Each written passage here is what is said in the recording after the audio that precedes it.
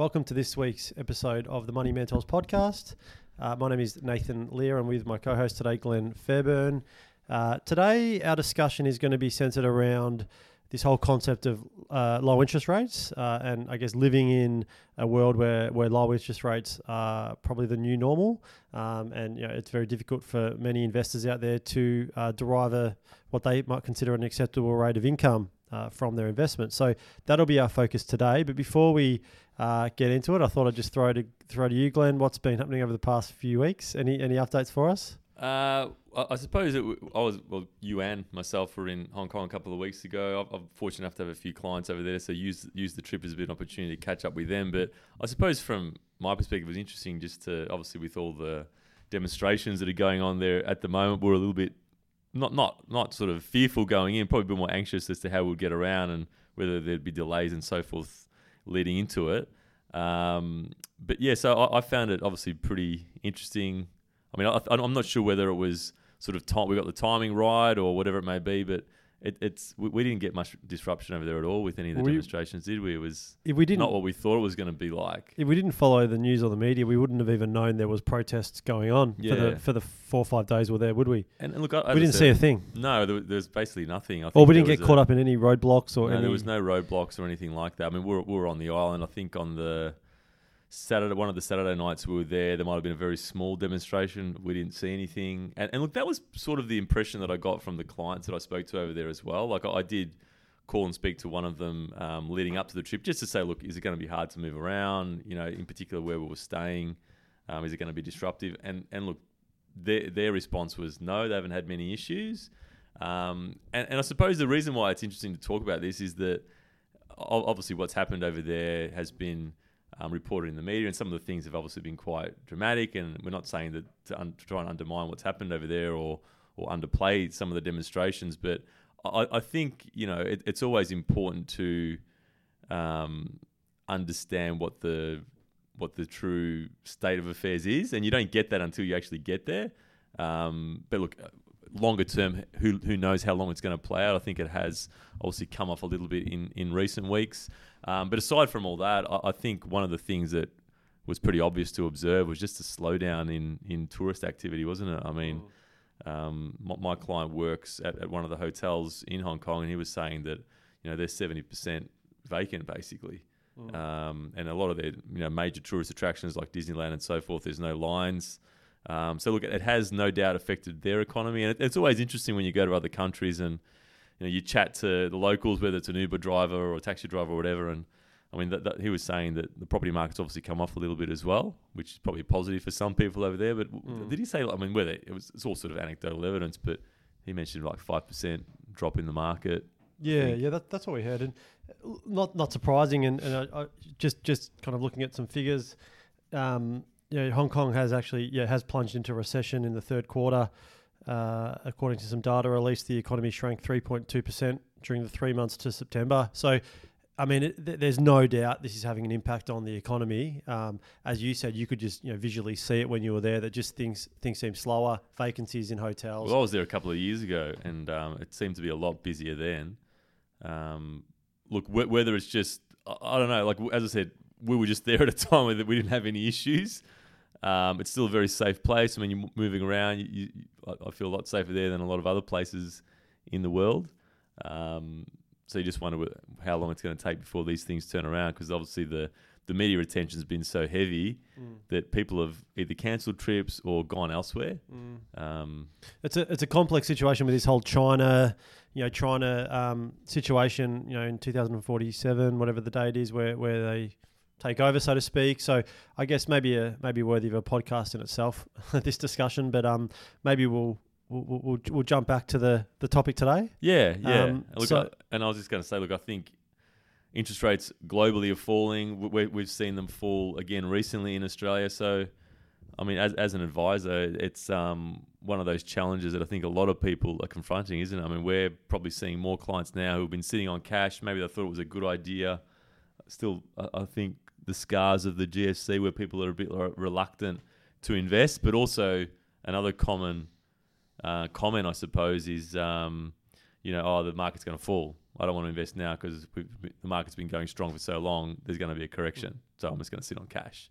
Not such a great No, definitely not. idea now. Just to set the scene, Glenn, it's kind of topical. We talk about it this week because the Federal Reserve did cut again this week. So the US Federal Reserve cut interest rates for the third time in a row to 1.5 to 1.75%.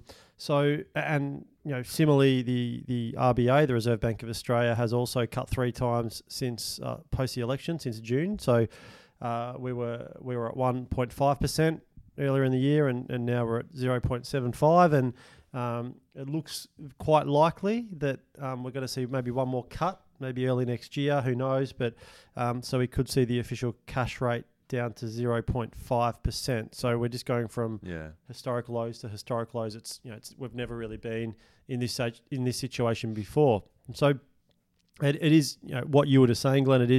It's so pertinent for, I guess, what we do, because a lot of people do rely on whether it's bank deposits or term deposits to derive an income stream, especially those that are in that retirement phase. So it's getting harder and harder for them to achieve income to live off. Well, it's bittersweet, isn't it, with rates falling, because it's great for people who have got mortgages, and we've spoken a lot on this podcast about increasing property values and difficulty in getting into the market. So falling interest rates obviously provides a great opportunity for people to repay debt. But I suppose the flip side of that, there's a couple of things that are negative about that, is that people are paying more debt down instead of spending on the economy, which is, I suppose, I'm no economist, but that's what's reducing the impact of further rate cuts, isn't it? Because people just aren't spending money, they're repaying debt, which isn't helping to stimulate the economy. So there's a winner on one side, but the big losers are those who are the majority of the population, being the baby boomers that perhaps have repaid their debt and perhaps either approaching retirement, in retirement, and need to rely on the interest that they earn from their investments to meet their income needs, which, I mean, what are term deposits at the moment? Like 1-2%? Probably your high ones. So it's not even exceeding what inflation is with the rising cost of living, Which is a good point, actually, with inflation, because, I mean, the inflation figures that were released, I think, earlier this week were in line with kind of what the market was hoping, I think annualized rate of 1.7. So if inflation had gone down significantly, the odds of a rate cut were even stronger. So on Cup Day, which is next week. So inflation, although it was kind of as expected, it has been very low. And that is an indicator that perhaps people aren't spending. As you just said then, Glenn, people are more inclined to pay down their loans with these low interest rates than put that money back into circulation to the economy on buying cars, TVs, whatever it might be. So I think that's the big thing that the government or the Reserve Bank and the powers that be would be looking at, just trying to really get that confidence back into the market, that to see inflation maybe get back to within that 2 to 3% band that they really hope for. What do you think the main, because we see it, we're sort of at the coalface to some extent with a certain demographic of people, but there still seems to be a lot of people just sitting on cash. Because I think because people are worried. People are worried. The recession talk and share market all-time highs. They're like, well, I'm getting nothing from cash. I'm worried about the share market. I'm worried about the bond market. That's a bubble as well, I'm hearing. Property's pretty expensive. What do I do? I'll just sit on cash. Yeah. Yeah. And I suppose that's ultimately why we set up this podcast, wasn't it? To try and give people more knowledge to make decisions, or perhaps not make the decisions themselves, but that decision that they make, maybe to speak to an advisor. Because, as far as sitting on cash, it may seem like a good idea in the short term, but the longer you sit on cash, the more costly that decision becomes, doesn't it? Regardless of what the interest rate environment is, because the money that's in cash, it's not growing. And if the cost of living is rising, then the real purchasing power of that money is going down. And the longer you just sit on the sidelines trying to pick when a market's going to fall or whatever it may be, you're just going to get that wrong, aren't you? You're not going to get that right.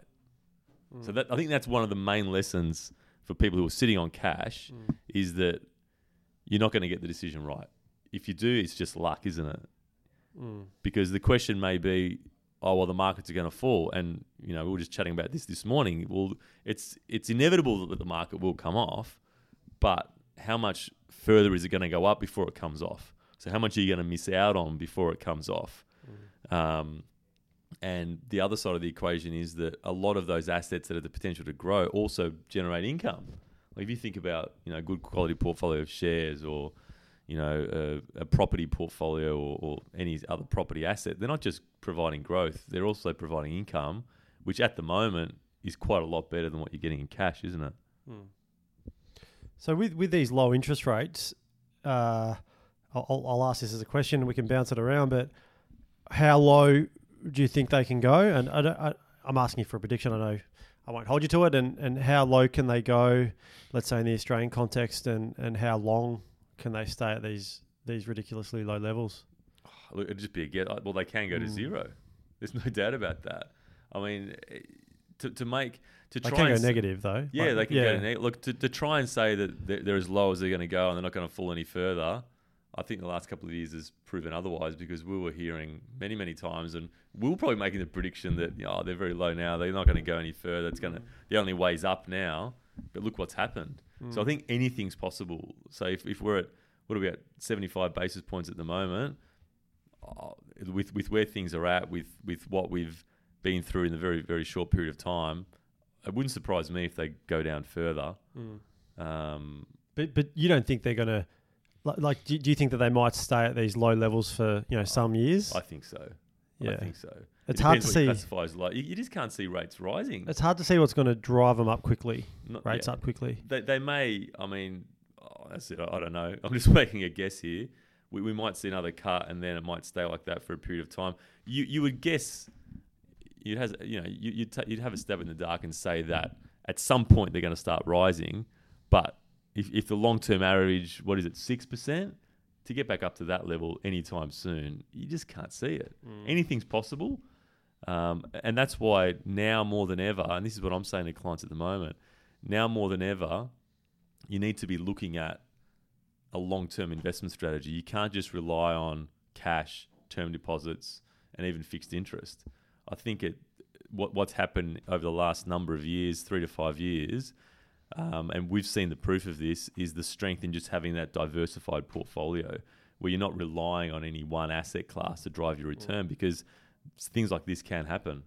And it can be disastrous for people. I mean, you might retire today and think, I've got enough money to last myself 10 years. But if you're assuming a 3-4% income return and you're getting one, then your money's going to run out pretty quickly. What's crazy, Glenn, is the Australian 10-year government bonds, the interest rate. Yeah. So it's around 1.13%. Yeah, so just slightly over 1%. Yeah. Just for comparison purposes, the US 10-year government bond rate's around 1.8%. There's actually quite a few countries that have negative 10-year bond rates. So, for example, Japan, Germany, Belgium, Netherlands, Switzerland, all these countries have actually negative 10-year bond rates. So what that means is people are prepared to give their money to the government, as safe as can be, let's say almost, for a 10-year period, and pay a price for doing that. They're not going to get all their capital back if they do that. It's a negative interest rate. Yeah. It's quite mind-blowing, isn't it? It is. And look, I suppose the reason behind that would be that they think cost of assets is going to go down. So, or the price of assets is going to go down, or you're going to have deflation where the value of assets actually goes in reverse. So you're prepared to pay the government to preserve your dollar amount, because otherwise it's just going to go back. It's like an insurance policy, isn't it? I almost. Think so. And I suppose that if that's the case, which it is, I mean, anything can happen. We've seen that anything has happened a lot historically with markets in a very, very short history. But you just can't. I can't see rates rising anytime soon. So if you're sitting back waiting for rates to increase and you're happy to sit on cash because you think it's going to get better, I think you're doing yourself a pretty major disservice, don't you think? Yeah, I mean, I wouldn't be very comfortable, giving my money away for 10 years and getting no or a negative return. I think in any climate, I mean, would you want to have all your money in cash? We'd be saying in any client, like 10 years ago, we'd have been saying the same thing to clients. But I think now, at any point in history, to be getting a return of 1%, you need to go out and get advice. It's I mean, I'm no expert on the whole Japanese economy, but I think a lot of countries are fearful that, what's happened in Japan over the past 20, 30 years where they've had basically, this situation where they've got negative interest rates, they've got like no growth, no inflation or deflation. I think a lot of Western countries are quite fearful. What's happened there? They don't want it to happen to themselves. And people probably don't understand deflation because deflation just means the cost of goods is going down or the price of goods is going down. Now, you might think, oh, that's good. Things are cheaper. But what it does to the economy is if you think something is going to be cheaper next week than what it is today, defer spending, what are you going to do? You're not going to spend any money. So that's what happens. You just keep waiting and waiting and waiting. You never spend anything. And that's a disaster for economies. And that's why inflation is important to keep that expenditure ticking along because that's what drives, the economy. And then it can go the other way where, Zimbabwe and some countries have had the hyperinflation where things just get inflated to ridiculous levels. Yeah. And I guess it's a difficult job for central banks to get this whole monetary policy thing right. But also think, look, if we sort of go back to on the investment front, of course, to get a higher return than cash, you do need to take a little bit more risk. I mean, risk and return, is arm in arm. But risk isn't a bad thing as long as you manage it. And you don't have to take extraordinarily high levels of risk to achieve a good, solid return. You can invest in good quality assets, have a diversified approach. So you're managing the risk. Because, you can understand people's concerns that, look, the share market's done so well. What if I invest all my money into the share market today and it falls? And I don't think any experienced advisor would be advocating that anyway. That's where the diversified approach helps you, isn't it? Yeah. 100%. Those assets that move in different directions at different times. So one might go up, one might go down. And yes, if the share market has a fall, well, the property market might not, or the bond market might not. Or that's really kind of finance 101, isn't it? Or investing 101, spreading your assets around to remove the risk, but also building a portfolio that's transparent. Cash flow.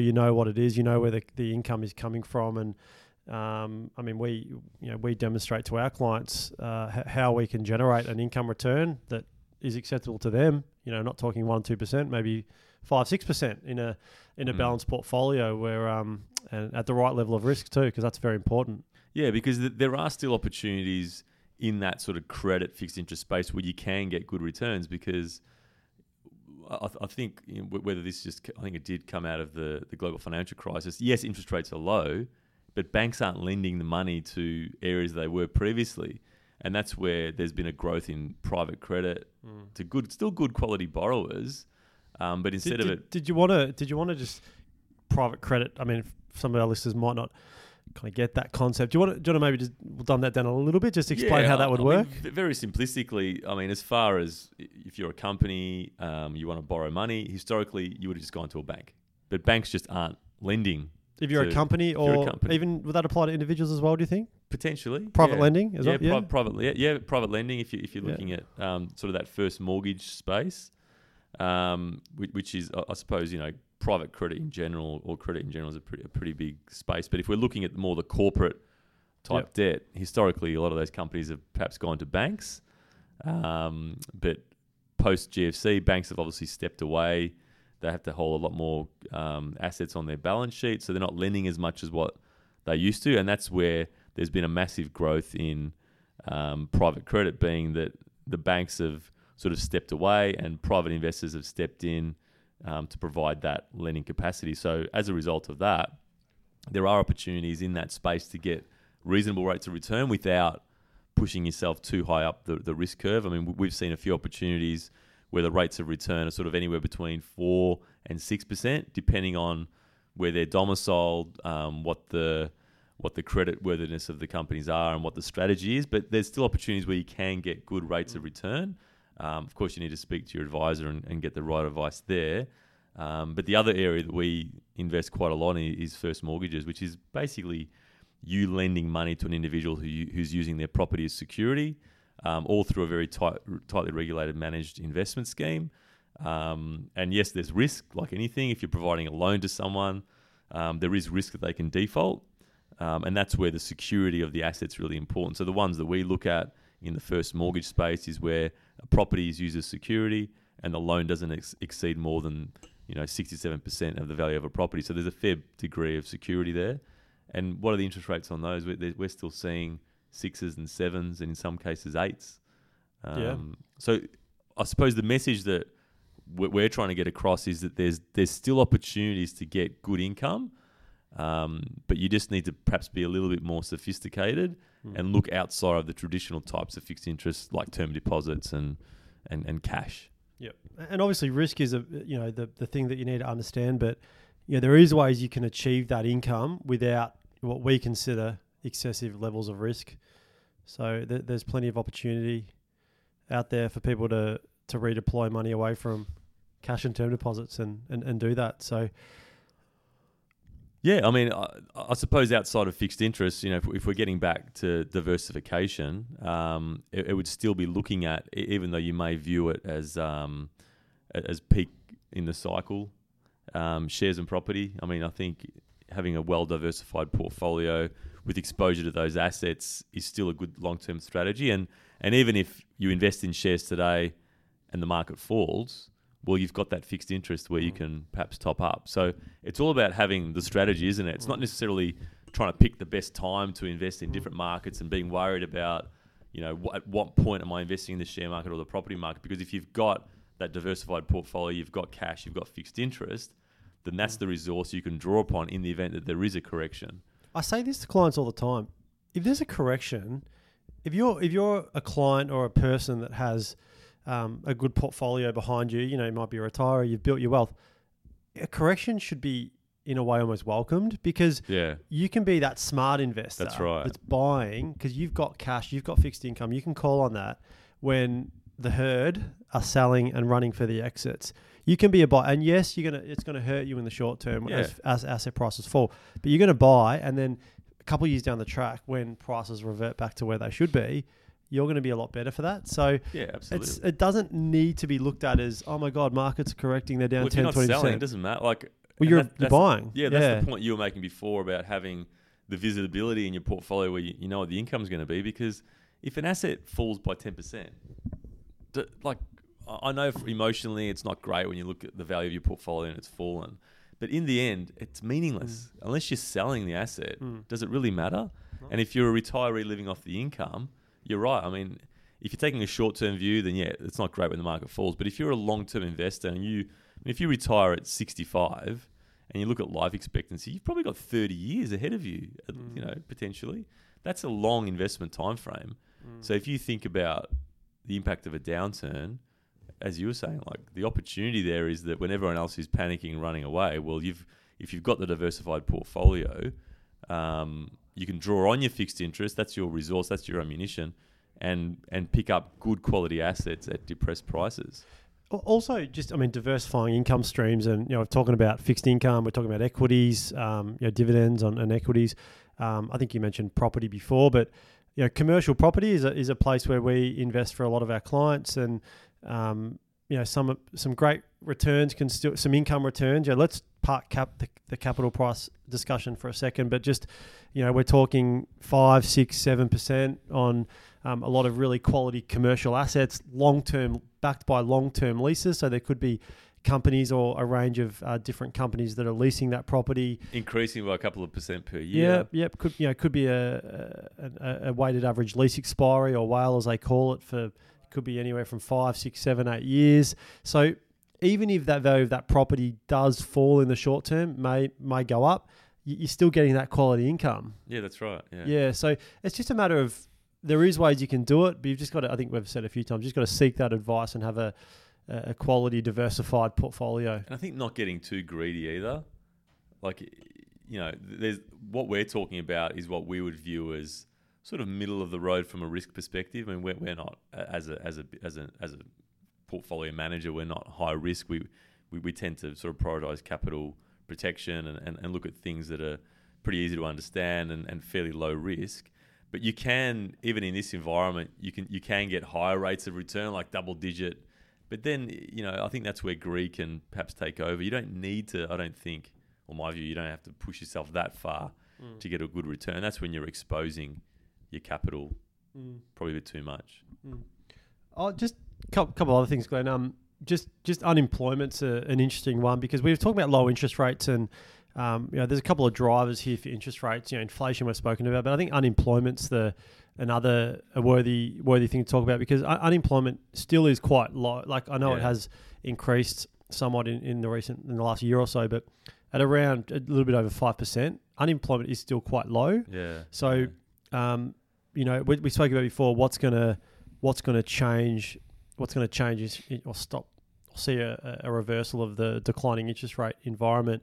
I mean, we'd want to see maybe unemployment remain or stay low. It's probably wage growth, isn't it? I mean, and wage growth. As I said, I'm no economist. I mean, I'm interested in it, so I try and keep up to date with what's happening, what's driving the economy, what's holding it back. But unemployment's been low for a long, long time, and we just don't want to spike up in unemployment, do we? We don't want to see it go up to 7 or 8%, and that's just going to slow everything down. Skill shortage. I don't think unemployment's the issue. I think it's more so wage growth and maybe, increased working hours, increased productivity, but just expenditure. People just aren't spending any money. And they're all really important things you just said. I mean, unemployment, that's the headline thing, but wage growth and productivity, no doubt. They're measures that I know economists look at really, really closely. We want to see those going in the right direction. Confidence, I think, is a thing. Because if you're confident about your job, if you're confident about the economy, then you're more inclined to invest in your business, employ people, employ them for longer, pay them more. I think that these are all things that could potentially, help the economy. But just to wrap that part up, inflation and unemployment are definitely going to have a big impact on the way interest rates go. So they're things for people to keep an eye on. This whole concept of QE or what's called quantitative easing, it's interesting because many people probably wouldn't have known what this was before the US started doing it some 10 or whatever years ago it was now, but without explaining it, chapter and verse, quantitative easing or printing money is another way that it's described. It pretty much where government, central banks put more money into circulation by buying bonds and other things like that. So the US did it. The US kind of printed their way out of a recession, so to speak, and Europe has done it too. Some people are saying that Australia might look to do it. Have you put any thought into that or? Oh, look, I think anything's possible. The reason they do it is to push down longer-term interest rates. But, anything's possible. I mean, we were talking about interest rates only last year, and I reckon even we were saying that probably going to go up or stay flat. So, I think anything's possible. The one thing that the RBA said, which I'd probably agree with, is, you can't help but think that governments now are sort of hell-bent on budget surpluses. And is that the right thing? I mean, who's to say that governments are supposed to run budget surpluses? I mean, economics 101, it's you run a deficit when the economy needs stimulation, and you run a surplus when it needs to be slowed down. We seem to be running surpluses all the time. And I understand the reasoning behind it with concerns about debt and what have you, but I don't know, part of me just thinks, look, interest rates are so low. You look at it from an investment perspective, you talk to whether it's property investors or people that have got experience investing, their view is it's a great time to borrow to invest. So you just wonder why the government, with interest rates so low, why aren't they investing in projects like infrastructure to try and kick the economy along? Is it because we've got a skill shortage? I don't know. It's just surely we can be doing more than just relying on interest rate cuts. Is it tax cuts? Is it tax cuts in the right areas? And this might be controversial, but I think a CEO of that might have a vested interest of a major retailer said that interest rate tax cuts should be applied to high income earners because they're the ones who are more likely to spend it. So look, I think there's a lot of things that could be done. The government can borrow from its people at a little bit over 1%. Exactly. And why wouldn't they? I mean, the return on that is huge. So I don't know. I don't know the answer. I'm sure there's a lot smarter people than me. Sometimes you question that. Sometimes you question it. But you just hope that the whole political landscape isn't influenced by what they think the general public wants. Yeah, I mean, I've been saying for years, I don't sound like I'm on the bandwagon here, but I've been saying for years and years that I can't understand why we're not investing more in infrastructure. And is it because of skill shortage? Like we just, even if we had the money, that we're going to pay over the odds for it? I'd like to think no, because why can't you skill up Yeah. You can skill up your people. I mean, Take a long-term view and just do it. yeah, I mean, if jobs are created if you build, a new a tunnel or a bridge, you'd like to think jobs would be filled. Like, and the money comes back. That's what people don't. I think people forget this. That let's just say the government borrows $1 billion and invests in a project, if that's not $1 billion that's lost, because that money, it stimulates through the economy. People pay taxes on that money. A lot of that money comes back, doesn't it? But it's just you got to have someone who's got the foresight to take that long-term view. I know that I'm not sure the exact date, but we're intended to get back into a budget surplus. Is it like next year or something? Or it's pretty soon, whatever it is. For how many years now? I feel like the last 10 years, that's been every budget. That's the thing that gets the key. But all they're doing is sucking money out of the economy. You think about if the government's running a surplus, that means that their revenues are more than their expenses. Now, how do they raise revenue? It's through taxes. Taxing, yeah. So, the government's relying on the RBA to cut rates to stimulate the economy, but then they're sucking the money out through taxes. So it's, I don't know. Maybe I'm thinking of it too simplistically. But, look, it's, I don't know. Sometimes you have to think simply, but who knows really? But are there any other points that you wanted to raise before we wrap up, Glenn? Not really. I think as we were sort of chatting about, I think if you're looking at what are stupid things to be doing right now, well, one stupid thing is to just sit on cash forever, because if you're waiting for a correction, you could be waiting forever, and you could get it right, but it's just going to be luck. The best thing is to have a strategy, get some advice that's suitable for you, and start looking at alternatives. Sure. Look, that's a pretty good kind of wrap up there, Glenn. So we'll close it there. So thanks again for listening. We love any feedback that you might have. Please always keep topic suggestions coming to us. So look forward to having you again next week. Thanks everybody for listening again to another episode of the Money Mentors podcast. If you enjoy the content, please do subscribe to the podcast via any good podcasting app. Once again, please check out our major sponsors' website, Hewison Private Wealth.